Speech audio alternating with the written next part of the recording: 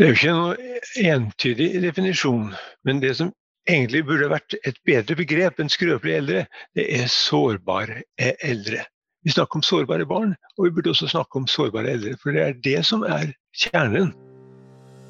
Der har vi Anders Grimsmo, som er professor emeritus ved Norges teknisk-naturvitenskapelige universitet, og han er medisinsk faglig rådgiver ved Norsk Helsenett. Han har også vært fastlege og kommuneoverlege i 25 år. Og dagens presentasjon heter «Vil unngå sykehus for skrøpelige eldre».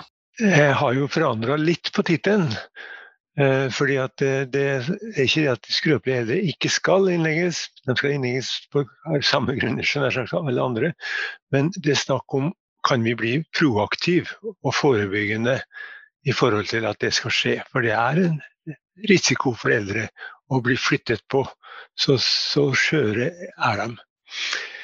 Men jeg vil begynne med å snakke om pasientforløpet, for det er altså helsetjenestens viktigste verdikjede.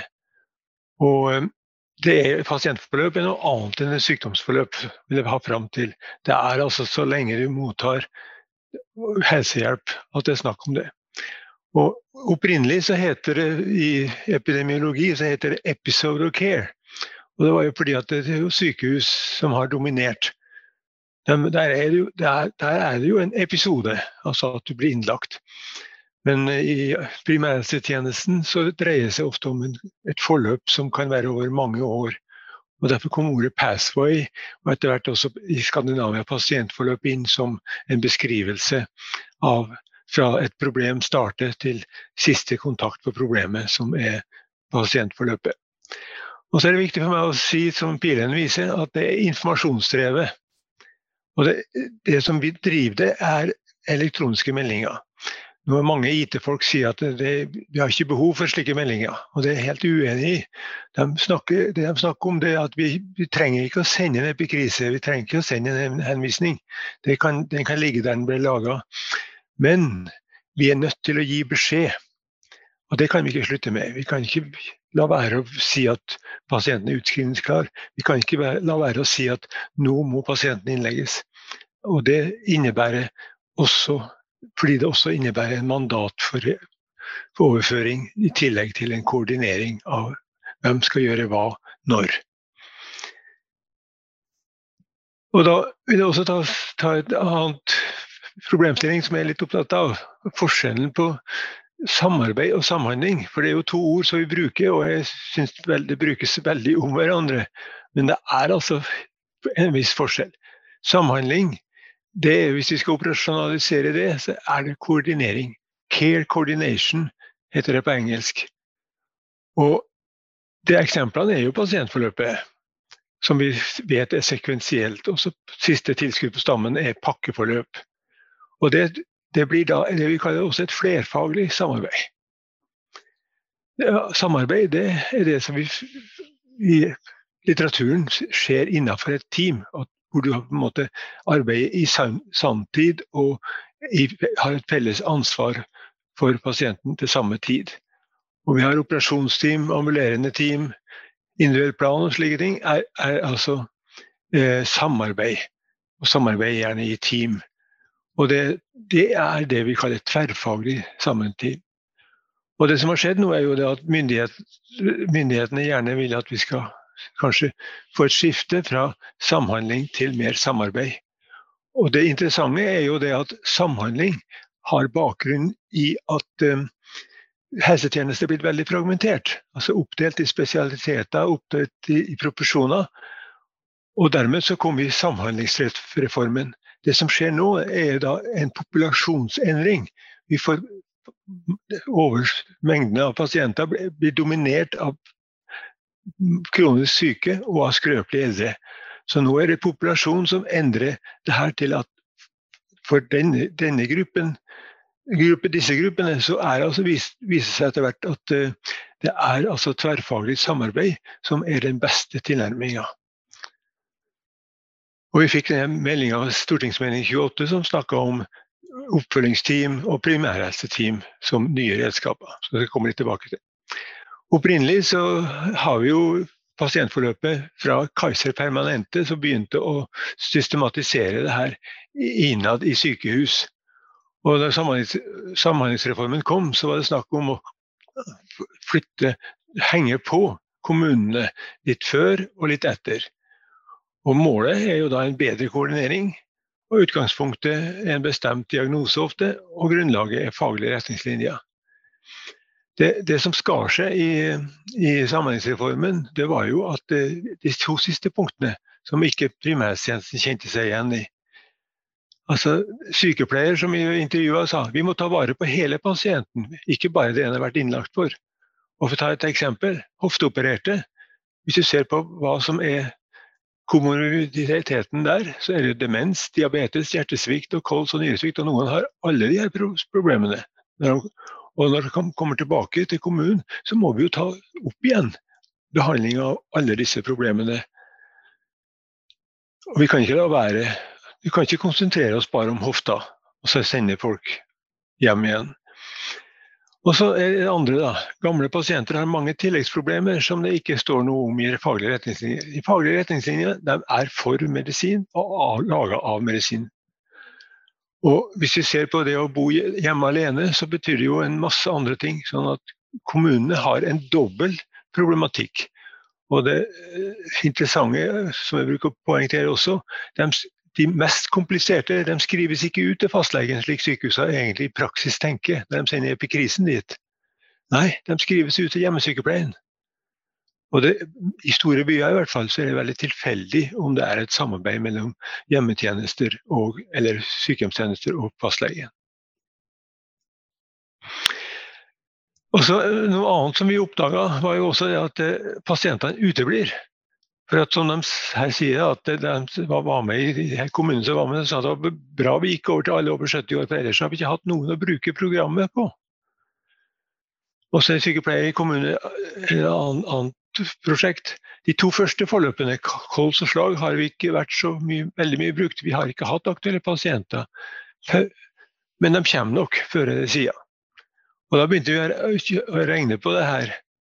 Og så da, at hvis vi har kols, hjertesvikt og slag, som var egentlig planen vår å følge opp med pasientforløp, så det utskrivning i en kommune på 10 000 innbyggere, som da egentlig nesten i norsk målestokk en litt større kommune, så det 22 som i løpet av et år skrives ut med kols, 13 med hjertesvikt og så videre bortover.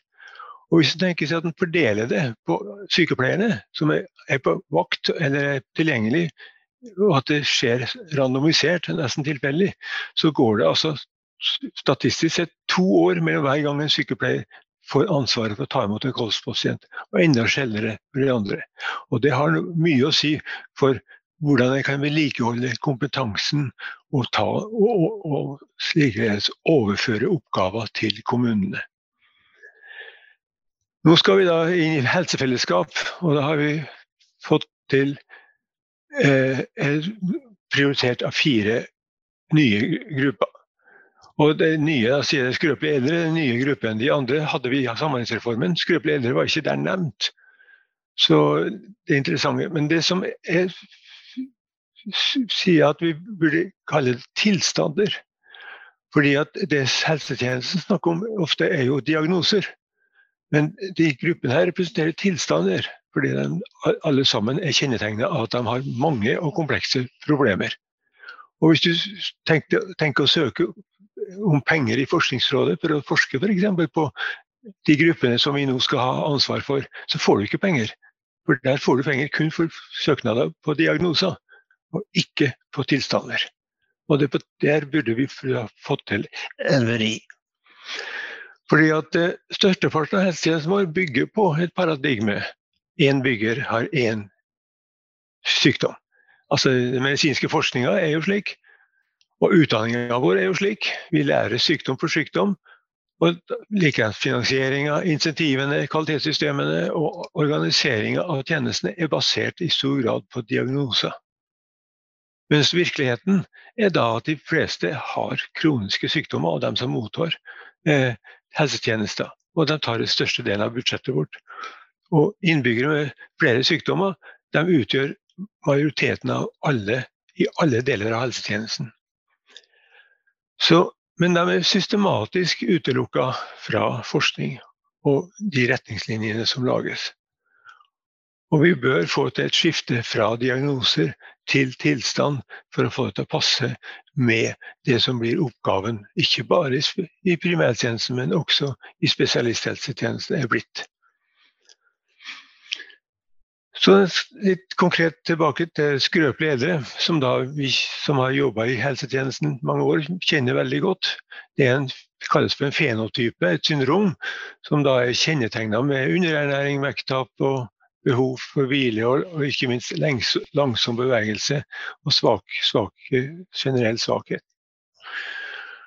Det er jo ikke noe entydig definisjon, men det som egentlig burde vært et bedre begrep enn skrøpelige eldre, det er sårbare eldre. Vi snakker om sårbare barn, og vi burde også snakke om sårbare eldre, for det er det som er kjernen. De har en generell multiorgansvikt og en sårbarhet omsatt til risiko. Og det kan variere veldig stort hvordan dette kommer til uttrykk, og sånn at veldig mange av dem som blir skrøpelige, begynner å bli skrøpelige, får mange diagnoser, og da får vi en sammenblanding som ikke burde ha vært der. For demens er jo en slags sviktfunksjon. Hjertesvikt, diabetes og flere av de her osteoporose er sviktfunksjoner, og de kommer med skrøpelighet, og ikke bare som sykdommer. Og de små stressårene en blærekartar er nok til at en person blir hjelpetrengende. Og i Catalonia synes de har gjort en interessant studie hvor de har sett på kroniske sykdommer og skrøpelighet. Og da ser dere den røde linja øverst. De fleste som er over 65 år har bortimot 95% av dem har flere kroniske sykdommer. Og så ser dere skrøpelighet. Det er noe som for noen starter tidligere, men majoriteten så starter det i ca. 65 års alder. Og så kommer det som en helt uavhengig variabel i forhold til kroniske sykdommer, økende med alder. Og rundt 80-årsalderen så er altså halvparten av oss, vil jeg si snart, blir skrøpelig. Og det å bli skrøpelig og hjelpetrengende er da spredd over et langt område, altså for nesten 30 år, for når det starter. Men det betyr også at hvis du ser på bildet her og ser på tverrsnitt, så kan det være veldig stor forskjell på folk i 80-årsalderen. Men hvis du ser på den som er 70 år og begynner å bli skrøpelig, og blir syk og hjelpetrengende i 5 år, så kan du si at det samme tilfellet for den som blir 90 år og skrøpelig. Det blir også der 5 år. Så hvis du ser på det her i forløpssammenheng, så er vi veldig like. Det er bare så stor forskjell på når det starter. Og det er det vi må være oppmerksom på. Vi må skille mellom kronologisk alder og biologisk alder. Så vil jeg vise at hvordan det her gjør utslag i kommunene, så er det at 65% av kostnadene innenfor helse og omsorg i kommunen er knyttet til livets siste 3 år. Det er der vi bruker nesten alle pengene våre. Og det er der det er interessant for kommunene når vi skal nå i helsefellesskap. Vi må ikke gi oss på det. At vi må si for oss er det interessante hva vi gjør med de kronisk syke og skrøpelige eldre. Det er dem som vi har utgiftene for. Og det er jo der skal vi makte med de ressursene vi har å gjøre noe med, så er det der vi må ha en innsats. Og så hadde vi da, slik som jeg snakket om tidligere, at samhandlingsreformen tidligere var sykehus-hjem, vanligste forløpet. Det som kom med samhandlingsreformen var et atskillig mer komplisert forløp. Og da var det altså de kronisk syke og skrøpelige eldre som fikk problemene. For de tåler det så mye dårligere enn andre. Vi fikk en veldig økning i reinnleggelser, spesielt for dem som ble tatt hjem samme dag som de ble utskrivningsklar. Og vi fikk altså etter hvert, nå har vi sett også at det kommer undersøkelser som forteller at det også kom en økt dødelighet i sykehjem etter innleggelser. Så det var en uheldig utvikling. Det var jo et økonomisk insentiv som førte til at rådmenn i kommunene fant ut at det var den beste måten å spare penger på, det å slå oss sammen og lage våre egne intermediæravdelinger, lage felles intermediæravdeling og økonomisk øyeblikkelig hjelptilbud. Og den betydde jo en veldig sentralisering mange steder.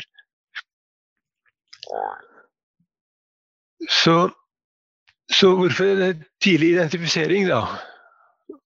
Skal bli viktig det. Det er jo fordi at det er forbundet med en veldig høy mortalitet og innleggelser i sykehuset. Og det er den beste metoden for å identifisere storforbrukerne av helsetjeneste. For dem er blitt storforbrukerne, som da spesialisthelsetjenesten ofte snakker om. Skrøpelige eldre har en økt og annerledes risikoprofil som jeg har vært inne på. Og så finnes det også godt dokumenterte tiltak som kan redusere både dødelighet og risiko, og øke funksjonsevne og livskvalitet, og samt redusere helsetjenesteforbruk. Så det er faktisk, vi kan gjøre noe med det. Og så trenger vi jo selvfølgelig, skal vi da begynne å gjøre noe bedre, så må vi også ha måltall for å kunne evaluere det. Og det vil si at vi må også måle og finne ut hvem er det som er skrøpelig når vi skal hjelpe. Og det å skille kronologisk og biologisk alder, det som er viktig da. Hvor da den som er 90 år og ikke skrøpelig, godt kan få mye medisiner etter det som er medisinske faglige retningslinjer, men ikke den som ble skrøpelig når han var 70 år. Den tåler ikke den medisinen når han blir 90 år.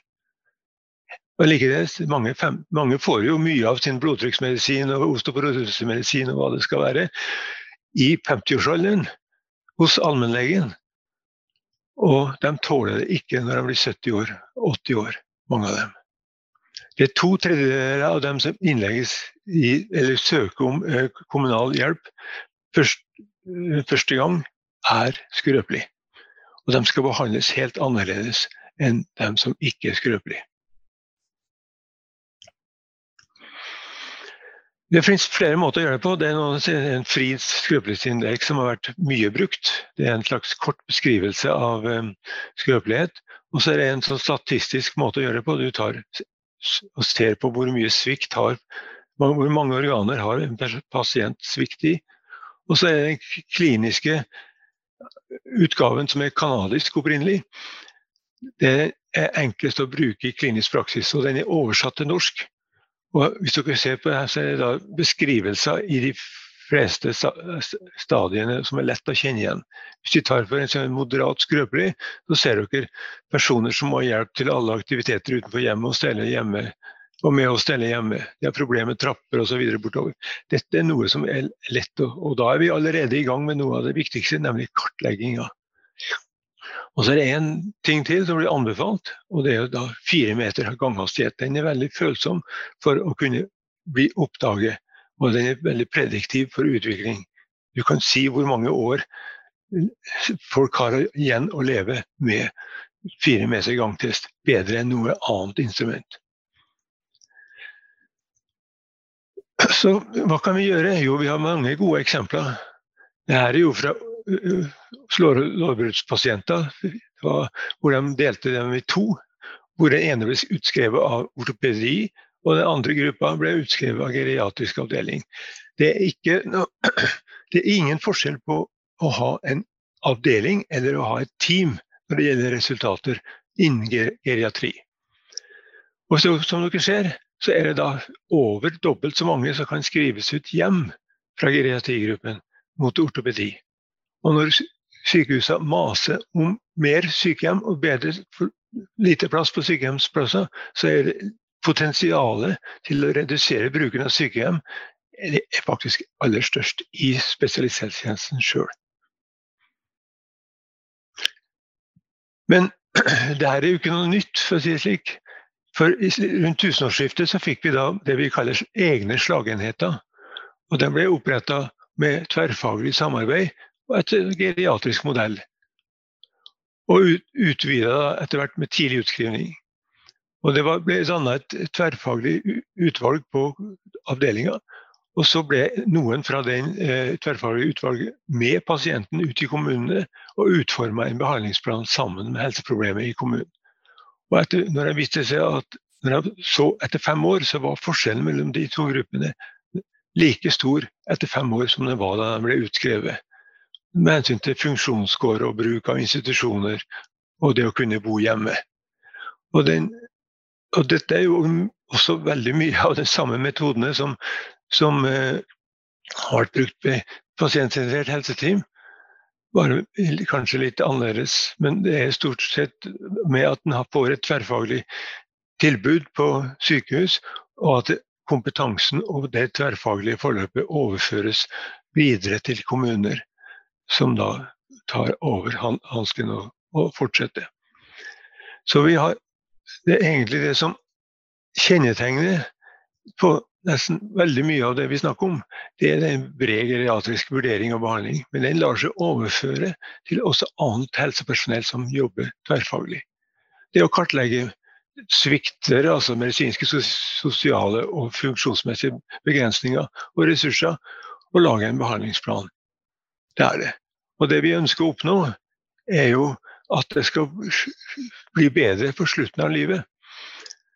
Og ikke det vi mange kan lure på, er jo hva medisinske behandlinger bidrar til. Det å strekke tida på den tida vi er dårlige og lite funksjonsdyktige. Eller kan vi få til noe som gjør at vi får til å bevare funksjonsevnen enda lengre? For du kan si at det kommer en dag for alle at det er ikke noe å gjøre, og det er de siste par-tre årene, hvor det ikke er et potensial for å gjøre så mye, men før den perioden så er det noe å gjøre, som jeg nettopp viste. Og det de skal være klar over er at veldig mange av dem som kommer som skrøpelige til helse og omsorg i kommunen, de er pasienter hos allmennlegen i de tidlige fasene. Så skal en få til et god tiltaksrekke og forebyggende og være proaktiv, så er det fastlegene som er i best posisjon til å identifisere tidlig dem som blir skrøpelige. Og det er ikke så lett å kanskje få dem med på det.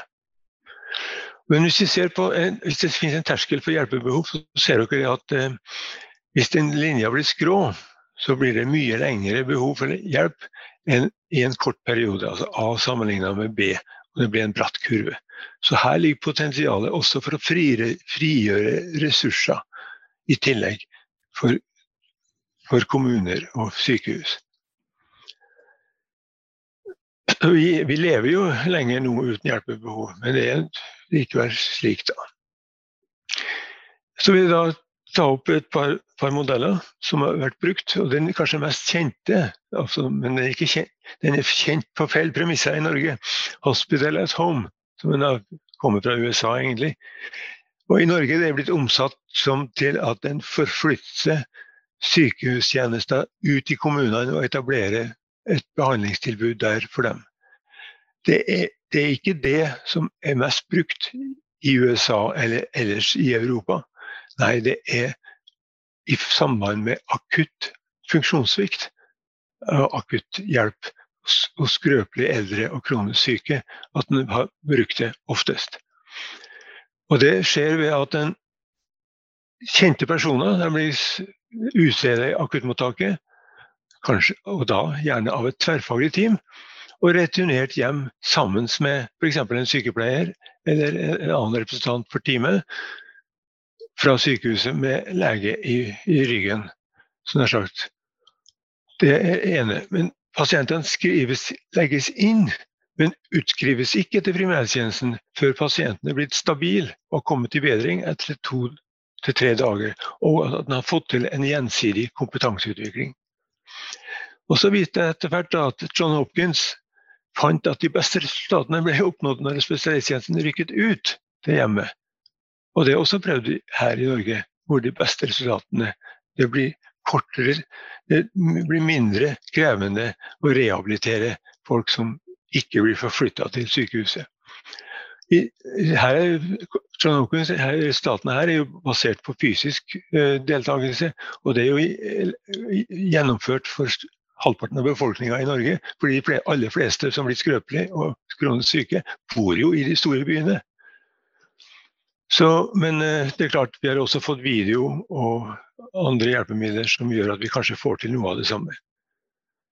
Johns Hopkins har regnet ut at de sparte 30% kostnadsreduksjon på dette arbeidet. USA har jo ikke noe særlig primærhelsetjeneste, så den modellen kanskje, jeg vet ikke hvor god den kan være i Norge, men det er i hvert fall gode tanker rundt det her, på hvordan den kan også komme over finansieringsproblematikk, og også hvordan en kan utnytte samarbeid med primære og spesialisthelsetjeneste i helsefellesskap. Det finnes en dansk modell som kanskje en del av dere har kjent med også, hvor det er snakk om en kjede av tiltak, hvor de første tiltakene skjer i kommunen etter en fast struktur og plan, men hvor en da også har overganger hvor det kan bli nødvendig med å reise hjem til pasienten, og eventuelt gjøre en forsterkning av hjemmetjenestene, eventuelt innleggelse i sykehjem, som det kan være lokalt. Og det er på stadiumet her, altså ca. trinn 4, at det med å ta kontakt med spesialisthelsetjenesten og lage et team sammen med spesialisthelsetjenesten i akutt situasjon, og se om hva en kan gjøre her hjemme, og eventuelt på sykehjemmet, før de eventuelt blir innlagt. Altså bare den overgangen mellom det å være hjemme og til et responssenter er jo vist at det er jo der den største reduksjonen av bruk av helsetjenester kommer.